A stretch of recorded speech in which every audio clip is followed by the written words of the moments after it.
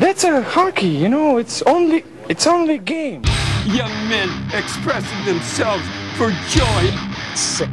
Why do you have to be mad? These guys, to me, are jerks. It's only a game. It's a cheap, dirty game. It's only a game. Why do you have to be mad? Hello and welcome to episode 8 of the Stat Attack podcast. As ever, I am your host, Mark Callanan. Now, it's been 2 weeks since the last podcast, so I hope that everybody had time to relax and recharge those fantasy hockey batteries for the run into the playoffs. On this week's show, we'll be looking back over game weeks 12 and 13. 12 was an interrupted game week with a hectic schedule due to the Christmas break, and week 13, most recently, was back to a more normal week. There'll be no guest interview on this week's show due to the Cigar League draft having taken place at the weekend, but I will have all the usual features looking back over the most notable performances over the past 14 days, the overall Cupful top 5 scoring teams, hot or not, the team of the week, the matchup of the week, and this week's deep dive will be taking a look at the average draft picks from the aforementioned Cigar League draft. Which players have been most impacted by the introduction of a PIM tax, and whose stock has risen most over the past 4 months of hockey. And that's where we're going to start this week's show. So before I start to bombard you with draft pick numbers from the Cigar League draft, let me first introduce what the Cigar League is, and Cigar stands for Can I Get a Redo? This league is the brainchild of Ryan McLaughlin, who I spoke to on episode 2 of the podcast, and I suppose the main premise behind the league is that, well, I guess the clue is in the name. It's Can I Get a Redo? It's people wanting a redo of their fantasy teams for the second half of the season. The format of the league is largely identical to the Cupful. It's a 14-team league split across 3 divisions, 18-man rosters with the same positions as the Cupful. The main differences then are that there are only 2 IR Plus spots rather than 4. Teams are limited to 2 moves per week as opposed to 4. And the free agent acquisition budget is reduced to $30 for the reduced shortened season, down from $100 in the Cupful. The league operates with identical scoring categories but with a slight twist. Negative penalty minutes have been applied at a rate of minus 0.5 points per penalty minute as part of Colin Plomp's hashtag penalised players movement. So let's take a look at the draft results. And the first thing that jumps out is that there is a new number 1 kid in town, and it is Nathan MacKinnon. McKinnon's ADP has jumped from 3.9 in the preseason Cupful draft to number 1 in each of the 3 divisions in the Cigar League, whereas the previous number 1 Connor McDavid has dropped from 1.5 in the Cupful preseason draft to an average of 3 in the Cigar League. And a couple of other players at the top end of the draft who moved up by a round or 2 are Jack Eichel of Buffalo Sabres. He moved up from an average of 20.5 in the Cupful to 6 in the Cigar League. John Carlson also moved up from 34.2 in the preseason draft to just 14 in the Cigar League draft, a jump of over 1 round. Slightly further down then, some of the bigger movers were the likes of Andrei Svechnikov, who jumped from 99.8 to 31. JT Miller moved from 189 all the way up to 49.3, and David Perron moved from 225 to 54. I was curious as well to see how goaltenders would perform in the Cigar League draft, and interestingly, on average there were 17 goaltenders taken in the first 10 rounds of these 3 drafts, which compares to 19 in the preseason Cupful drafts. So even with negative penalty minutes applied, there is still a loss of trust in goaltenders. There were 28 goaltenders drafted in all 3 divisions of the Cigar League, and of those 28, 18 had seen their average draft position drop since the preseason draft, with the average ADP dropping by 17 draft picks. All the expected names like Sergei Bobrovsky, Carey Price, John Gibson, Matt Murray and Martin Jones dropped by at least 3 rounds. The goaltenders whose stock have increased are Mackenzie Blackwood, Darcy Kemper, David Rittich and Jacob Markstrom, as well as the likes of Linus Ullmark and Mikko Koskinen further down. All of those goaltenders have seen their average draft pick increase by 3 rounds, as a minimum. And then finally, some of the skaters whose values have decreased by at least 6 rounds, excluding rookies and injured players, are the likes of PK Subban, Matt Dumba, Vinny Trocheck, Eric Gustafsson, Nino Niederreiter, Zach Parise, Shane Gostisbehere and Kevin Labanc. Somewhat surprisingly, given the PIM tax, Brad Marchand's average draft pick has actually increased from 9.9 to 9.3, but Evander Kane, a man who is so often given as an example of a player with high skill level but high penalty minutes, saw his ADP drop from 73 to 93, a drop of a round and a half. Okay, back to Cupful action now, and it's time to look at the team of the last well, not 7 days this time, 14 days. And in goals, it's Andrei Vasilevsky of Tampa Bay Lightning. Vasilevsky had 5 games, 5 wins, 11 goals against, 158 saves for a total of 43.3 fantasy points. On defense then, Roman Josi had 6 games, 1 goal, 10 assists, 18 shots, 4 hits and 10 blocks for 49.5 fantasy points. And alongside him, Alex Pietrangelo had 6 games, 3 goals, 6 assists, 22 shots, 2 hits and 10 blocks for 48 fantasy points. And a shout out as well there to Victor Hedman, who was tied with Pietrangelo on 48 points, but he got there with 1 extra game played. At left wing then, Kyle Connor had 6 games played, 7 goals, 2 assists, 24 shots, 1 hit and 2 blocks for 50.75 fantasy points. The right winger was William Nylander with 6 games played, 6 goals, 5 assists, 17 shots and a block for 51 points. And the player of the week and the number 1 overall draft pick in each of the Cigar Leagues was Nathan McKinnon with 6 games played, 4 goals, 7 assists, 28 shots on goal, 2 hits, 4 blocks and 55.5 fantasy points. So the player of the week, and to many people the player of the season so far.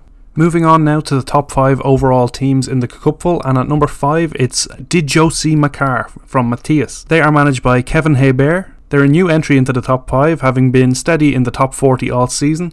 They've been top of Matthias most of the season and have a record of 10-3. At number 4 then, it's Dude Where's Makar in Sodertalje with Colin Plump, 12-1-0, top of the Cupful in goals, assists and shots thanks to their no goalie strategy. At number 3, it's Epic Neil Time of Binghamton and Tom Crowhurst. They were dethroned after week 12 for the overall top spot and have dropped down a further place last week with a record of 11-2-0 and looking like a wire-to-wire regular season leader in Binghamton. Then at number 2, it's Tuca and Bertie from San Jose and a familiar man, Ben Burnett. They are just 27.45 points off the overall lead. They've been in the top 40 all season. They were the number 2 ranked team in week 13 with a massive 300.15 point tally. They are 11-2-0 and they have been top of San Jose from the very start from week 1. And then the number 1 overall team in the Cupful by points scored is Microsoft Excel in Anton. They stole the top spot from Tom Crowhurst in week 12 and held on to it for week 13 with a huge performance, which was number 10 overall in last week's scoring. They've climbed the ranks steadily from having been 160th overall after week 1, and they've been top 100 in the weekly ranks for 10 weeks in a row, which is actually an amazing achievement. They have an overall record of 12-1-0 and they are the team to catch. And if I can just mention the performers of the week then for weeks 12 and weeks 13. For week 12 it was a team from my own division, Boras. It was Bang for Your Buck, managed by Alexander from Mokhtar. They had a total of 274.75 points, which was compared to the average score that week of 207 points. You may remember that was the shortened Christmas week. So 274 points in a week with only 4 game days is a really incredible achievement. Congratulations to them. And then in week 13 it was Freeze Mike Kuznetsov in Jacob F. They tallied 302.5 points, where the average was 214.25. Another outstanding performance, and congratulations to both of those teams. In terms then of the matchups of the week, so let's go back to week 12, again the Christmas week, in San Jose, where the Bro Show were pipped at the post by SUSP by the smallest of possible margins, 0.05 points. Despite a whopping 57-point Sunday performance by the Bro Show, they were left short by a below-par Antti Ranta, who allowed 4 goals on 16 shots, giving them a negative 3.8 point total, ultimately costing them the matchup. Not a nice way to end the calendar year for the Bro Show, unfortunately. Then in week 13, an incredible 6 matchups were decided by less than a point in that game week, which is the most in a game week this season. The pick of the bunch there came in Frölunda, where Alexander Farkov beat Bufflepuff by just 0.75 points after a high-scoring encounter. Both of those teams now sit on a record of 7-6-0 and are just 6 fantasy points apart in the race for the final playoff spot in that division. And to finish off today's show, I'm just going to look at the players who are hot or not. That meaning the players whose Cupful ownership has changed the most over the past week. And starting with the not category, it's Connor Brown, left wing, right wing of the Ottawa Senators.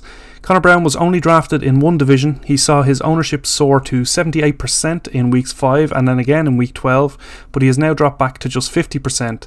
He's on a 49 point pace for the season. The next player then is Matt Niskanen, D-man for the Philadelphia Flyers. He was also only drafted in one division, but his ownership has steadily risen over the season to 100% in week 12.